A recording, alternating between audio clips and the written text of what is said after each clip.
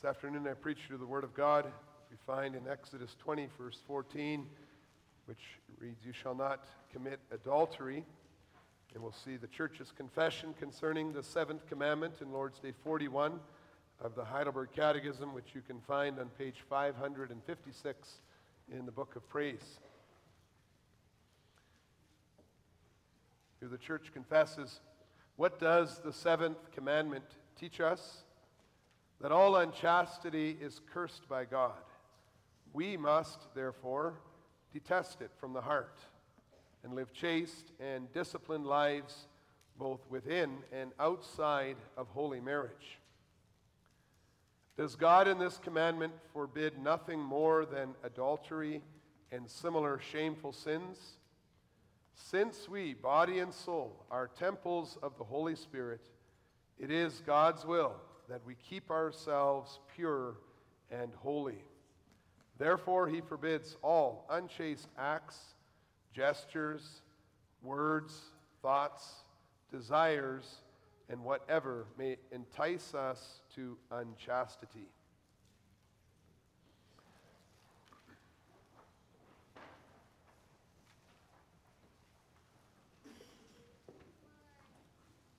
Beloved Church of our Lord and Savior Jesus Christ, considering that many guests and visitors who are here or who will be watching this service via live stream are not Christians and may interpret this message to be an attack on their own personal lifestyle choices, I think it would be good to begin this message this afternoon by making it very clear and publicly that the Emmanuel congregation, all of us together, have voluntarily gathered together because we want to worship God who revealed himself in the Bible, and we want to grow in our understanding about the consequences of our faith in Jesus Christ and the work of the Holy Spirit.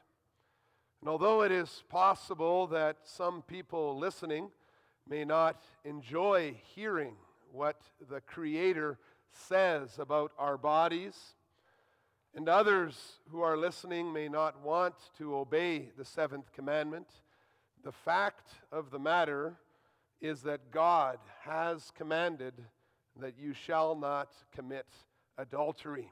It's Exodus 20, verse 14. In the New Testament, the Holy Spirit adds what we read in 1 Thessalonians 4, verse 8, that whoever disregards this call to holiness instead of impurity disregards not man, but God, who gives his Holy Spirit to the church. God's voice and his commandment are very clear, but the question is, how will you respond to this commandment? And that question comes to Christians and non-Christians alike. And we are very aware of the many different ways that we as a congregation are struggling against sins against the seventh commandment. Those who repeat what God says in the Bible are not saying that they are without sin themselves. Many men and many women of all ages struggle with lustful thoughts. The statistics suggest that many of us are struggling with the sin of pornography and sexual self-gratification. Those of us who are in pre-marriage relationships may find that it is hard to keep ourselves pure and holy. Some of us may be questioning God's wisdom in limiting sexual intimacy to one man and one woman. And those of us who are married do not always have an easy time with it. And pressures from within, from that relationship, and distractions from without are causing much strain in many of our marriages. And whether we are young or old, married or unmarried, we certainly do not always honor marriage with our words and our actions. And I know that I am preaching today to a congregation, including myself, that has harmed others and been harmed by others because of sins against the seventh commandment.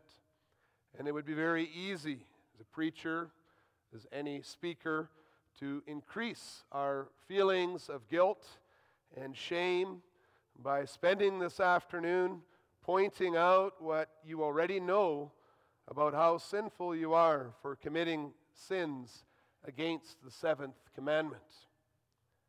But this is not what God wants for you, beloved congregation.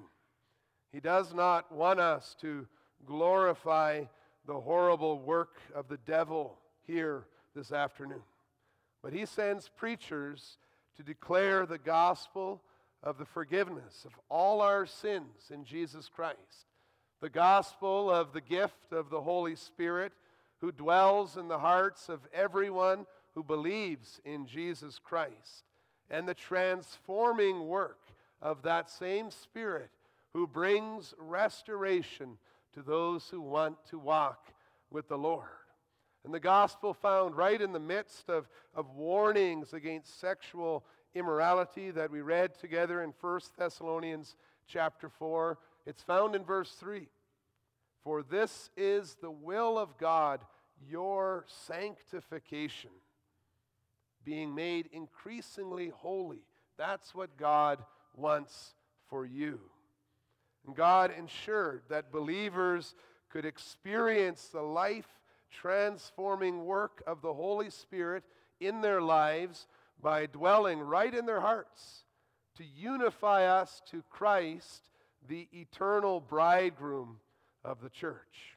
And this has radical consequences for how we view our bodies and how we use our bodies both within and outside of holy marriage. And I preach to you the gospel of Jesus Christ under this theme.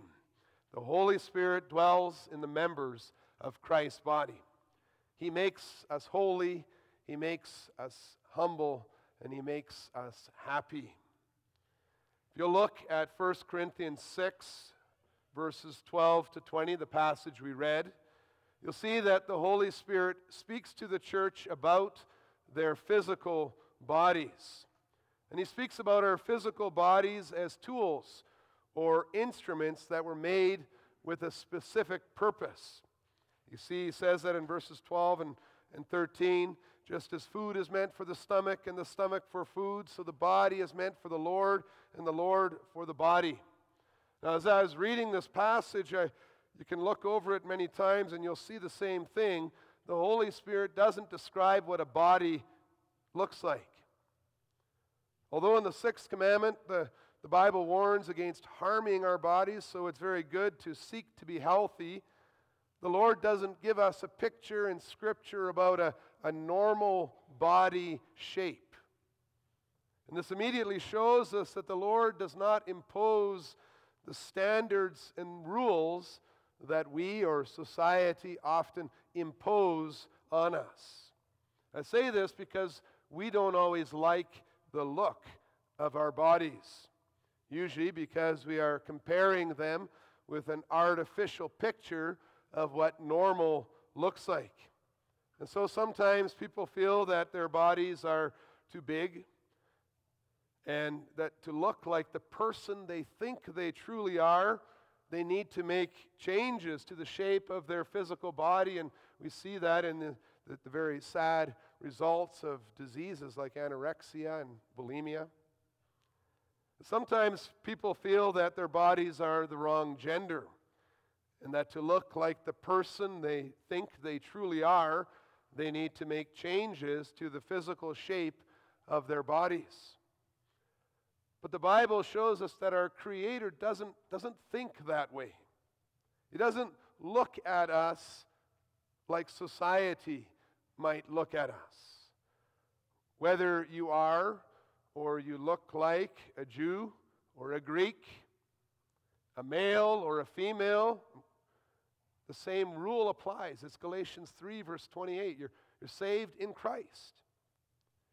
And then Paul says, your body, and we add whatever it looks like, that body was made for the Lord. Your body is a temple of the Holy Spirit. The body He gave to you is valuable to Him, even when you don't treat it with a lot of honor.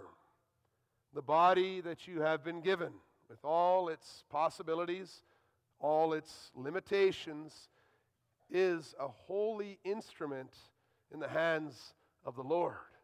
It's the gospel that comes out of 1 Corinthians 6. The body is meant for the Lord.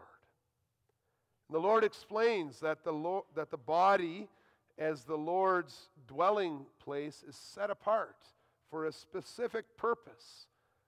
And when you're busy in that purpose that He gave you your body for, you will find that it's not compatible with sexual immorality. That's the theme of that passage we read out of 1 Corinthians 6. And there we see it in many different angles. It's the Holy Spirit teaches us that you cannot use your body to glorify God and to be united to Christ's body in one spirit, while at the same time committing adultery. They're not compatible. A person who loves sexual immorality and does not repent from the sin will not be raised up with God by God's power into glory with Him. That's chapter 6, verse 14. And that's why you see how important this question is. Then you see why God says, don't commit adultery. That's why He, as we confess, He curses all unchastity, and He forbids all unchaste acts, words, gestures, thoughts, desires, and whatever may entice us to unchastity. The command is a saving command. God knows that sexual immorality has a more permanent effect on bodies than food, and that's the contrast that's made in the first verses that we read in chapter 6. And He doesn't want you to miss out on being united to Christ, to having that Spirit dwelling in you like a temple. And then you can see why the Lord, who wants our sanctification, also commands us to avoid everything that makes us unholy.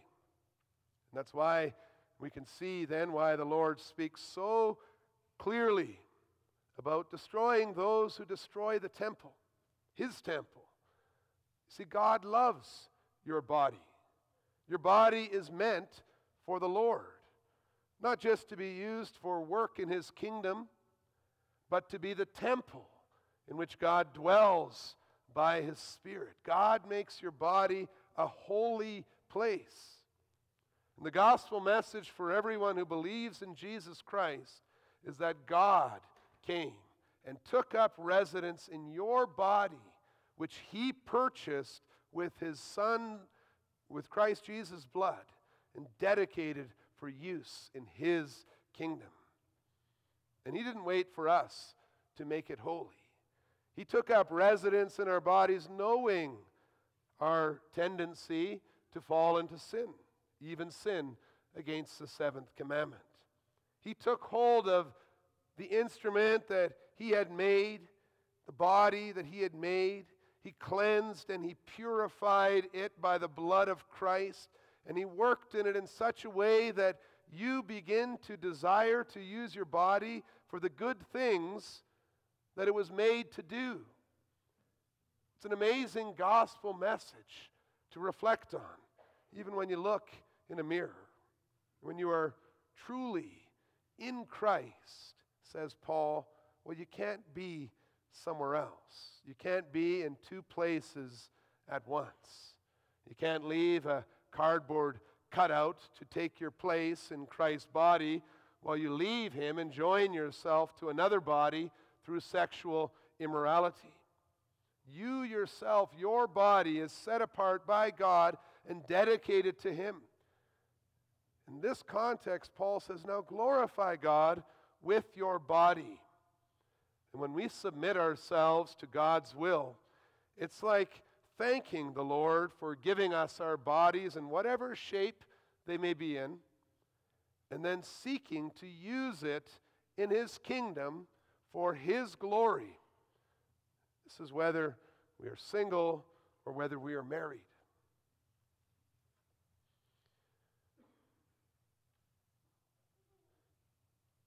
So it has another focus. Your body is given to you for the glory of God.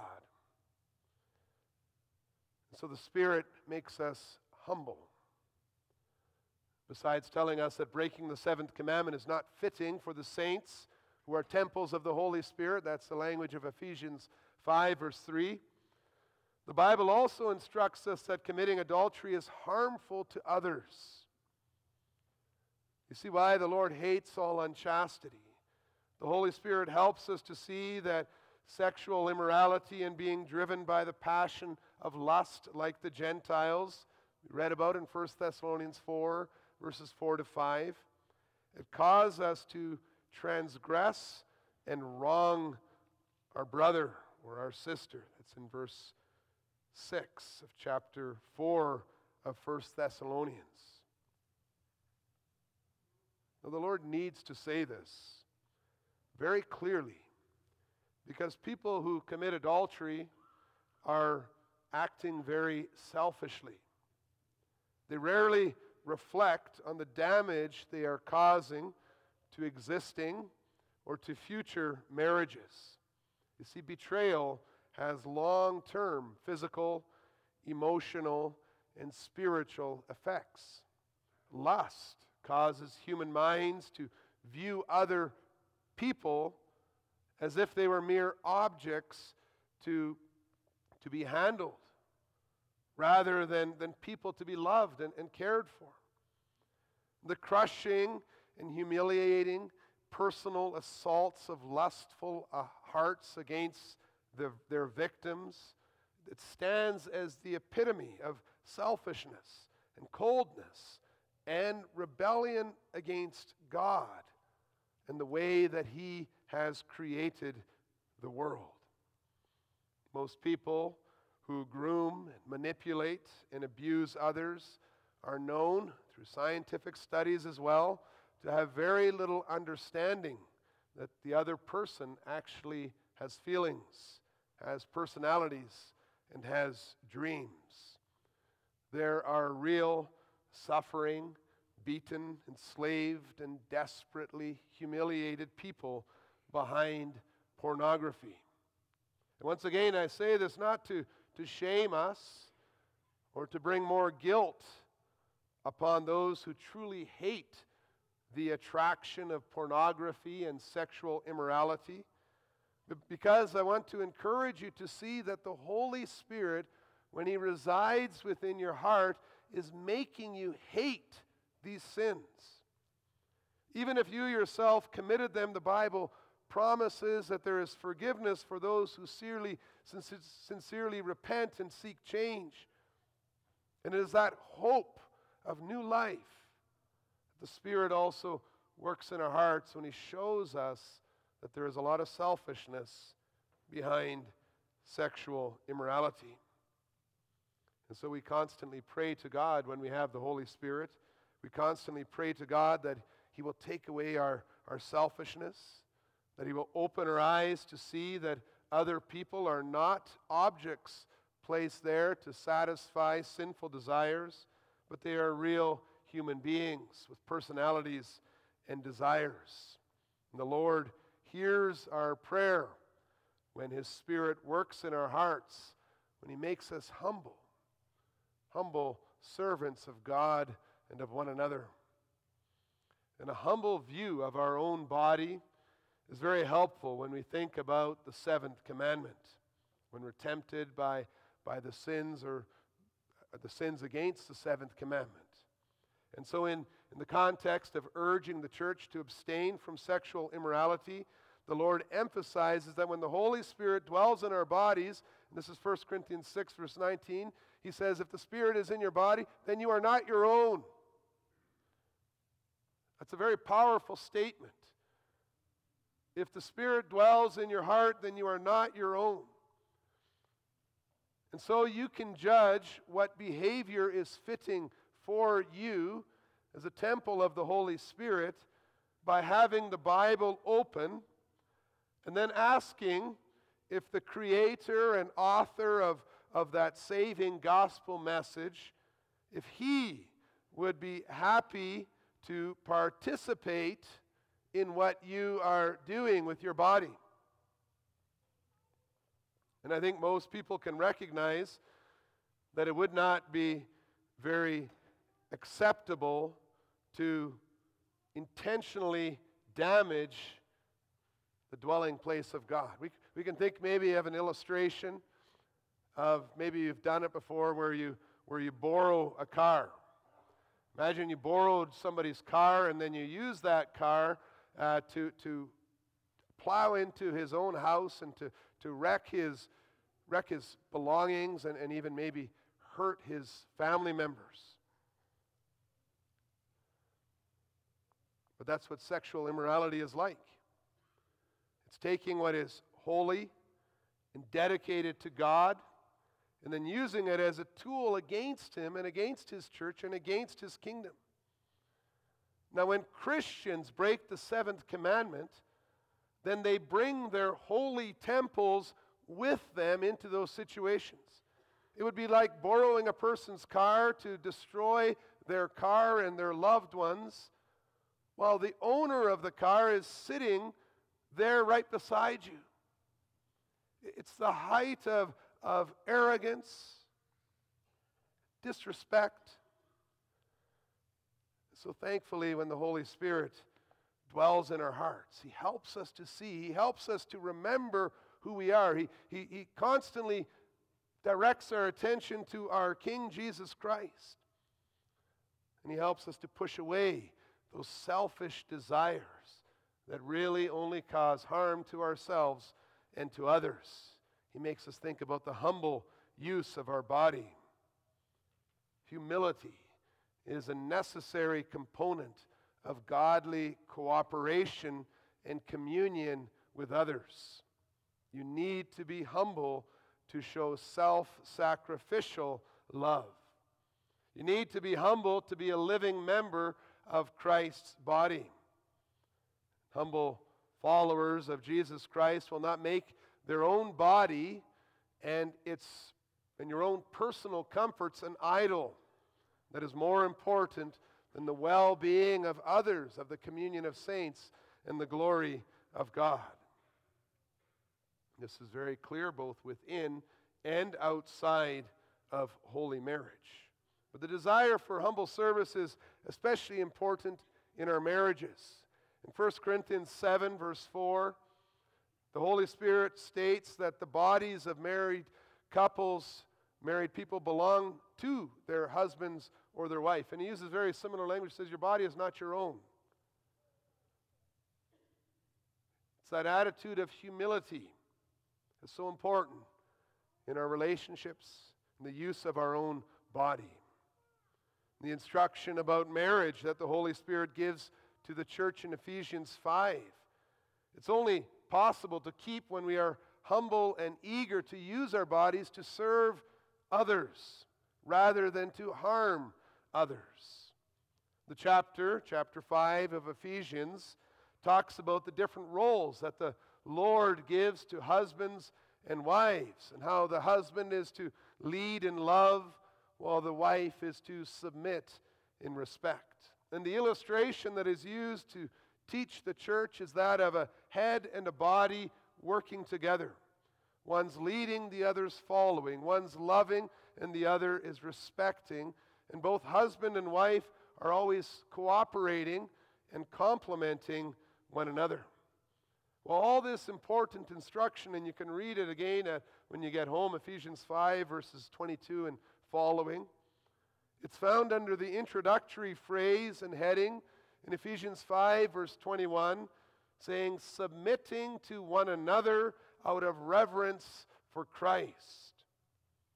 The general rule in the New Testament exhortation is that there should be mutual readiness to renounce one's own will for others.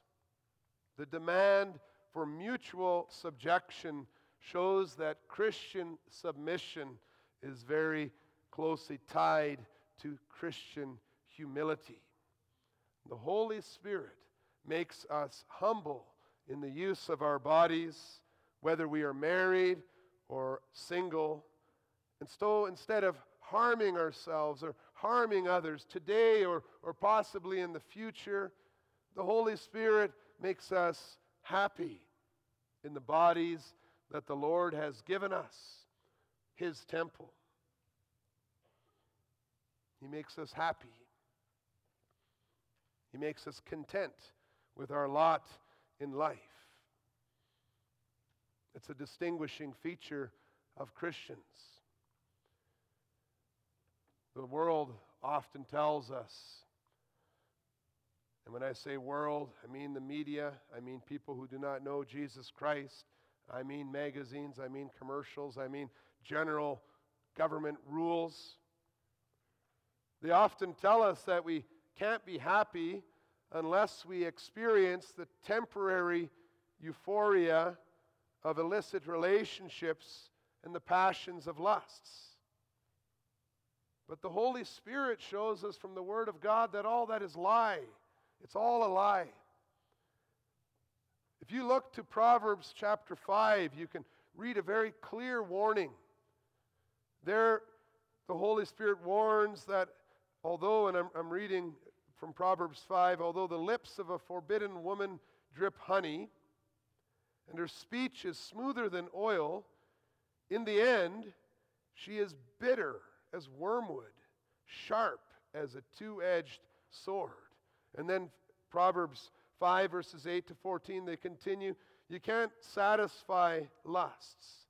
In the end, they will control you, take away your honor, force you to give your strength and wealth to others, and at the end of your life, you groan when your flesh and your body are consumed.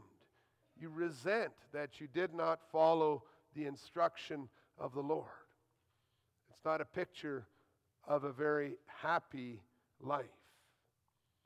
So when the world promises to satisfy you and that you can find happiness outside of God, remember Proverbs 5, remember the warning. What they are offering can kind of be compared to plate after plate and meal after meal of delicious donuts. The person who eats them loves them and may be happy for a while, but that sugar-filled food doesn't make you feel well in the long run. You don't get nourishment, and if that is all you eat, it will eventually kill you. Well, the Lord saves you from the futile pursuits of this false promise of happiness through sexual immorality by giving you the seventh commandment. And then again, we see the gospel of the wisdom of God. And then the Lord also promises to satisfy you through obedience to His word. The difference is that He makes you happy for a very long time and with a clear conscience. He doesn't just give a few temporary physical pleasures while you are healthy enough, but He cares for your whole being, your mind and your body and your soul and your spirit throughout your life. He gives you a full, healthy meal along with desserts in their time and place, and so He makes you happy and content, both within and outside of holy marriage. The Holy Spirit reveals that true joy and freedom come to those who are being sanctified, being made more and more holy by the Holy Spirit as they control their own bodies with holiness and honor, like we read about in 1 Thessalonians 4, verse 6. You see, God's Spirit within your body makes you happy by leading you in obedience to the seventh commandment. The Scriptures promise that when a person believes in Jesus Christ, their bodies become a dwelling place for the Holy Spirit. Well, this means that God is always with you. God is with you if you have never been married. If you are alone after having been married, or at any time you may feel lonely, either within or outside of holy marriage. The knowledge of the Holy Spirit's presence, that's what fills our hearts with true happiness. God who is with us always. And so you live with an audience of one. And that audience is the Lord your God, who created your body, who loves you, who values your life, and who dwells in you by His Spirit, so that you are always able to serve Him in the mission that He gave to you. Now, God doesn't call everyone to be married. Marriage is not an essential part of being a Christian. At the same time, when a man or a woman is faithful to the Lord, loving God and loving their neighbor, reaching out in kindness, filling their lives with joy, they become very attractive to others. A person's faithfulness to God will often lead to marriage within God's church. In fact, when I talk to young Christians who are about to get married, the one thing that they always mention when they are asked what attracted them to their future husband or their future wife, they almost invariably say that the other person was a faithful, godly Christian. You think about that. Think about when we're temples of the Holy Spirit, what that does to the communion of saints. Imperishable beauty. That's what Peter talks about. Imperishable beauty. It's not found among the external adorning, but it is the beauty of a heart that loves God and is filled with gentleness and quietness.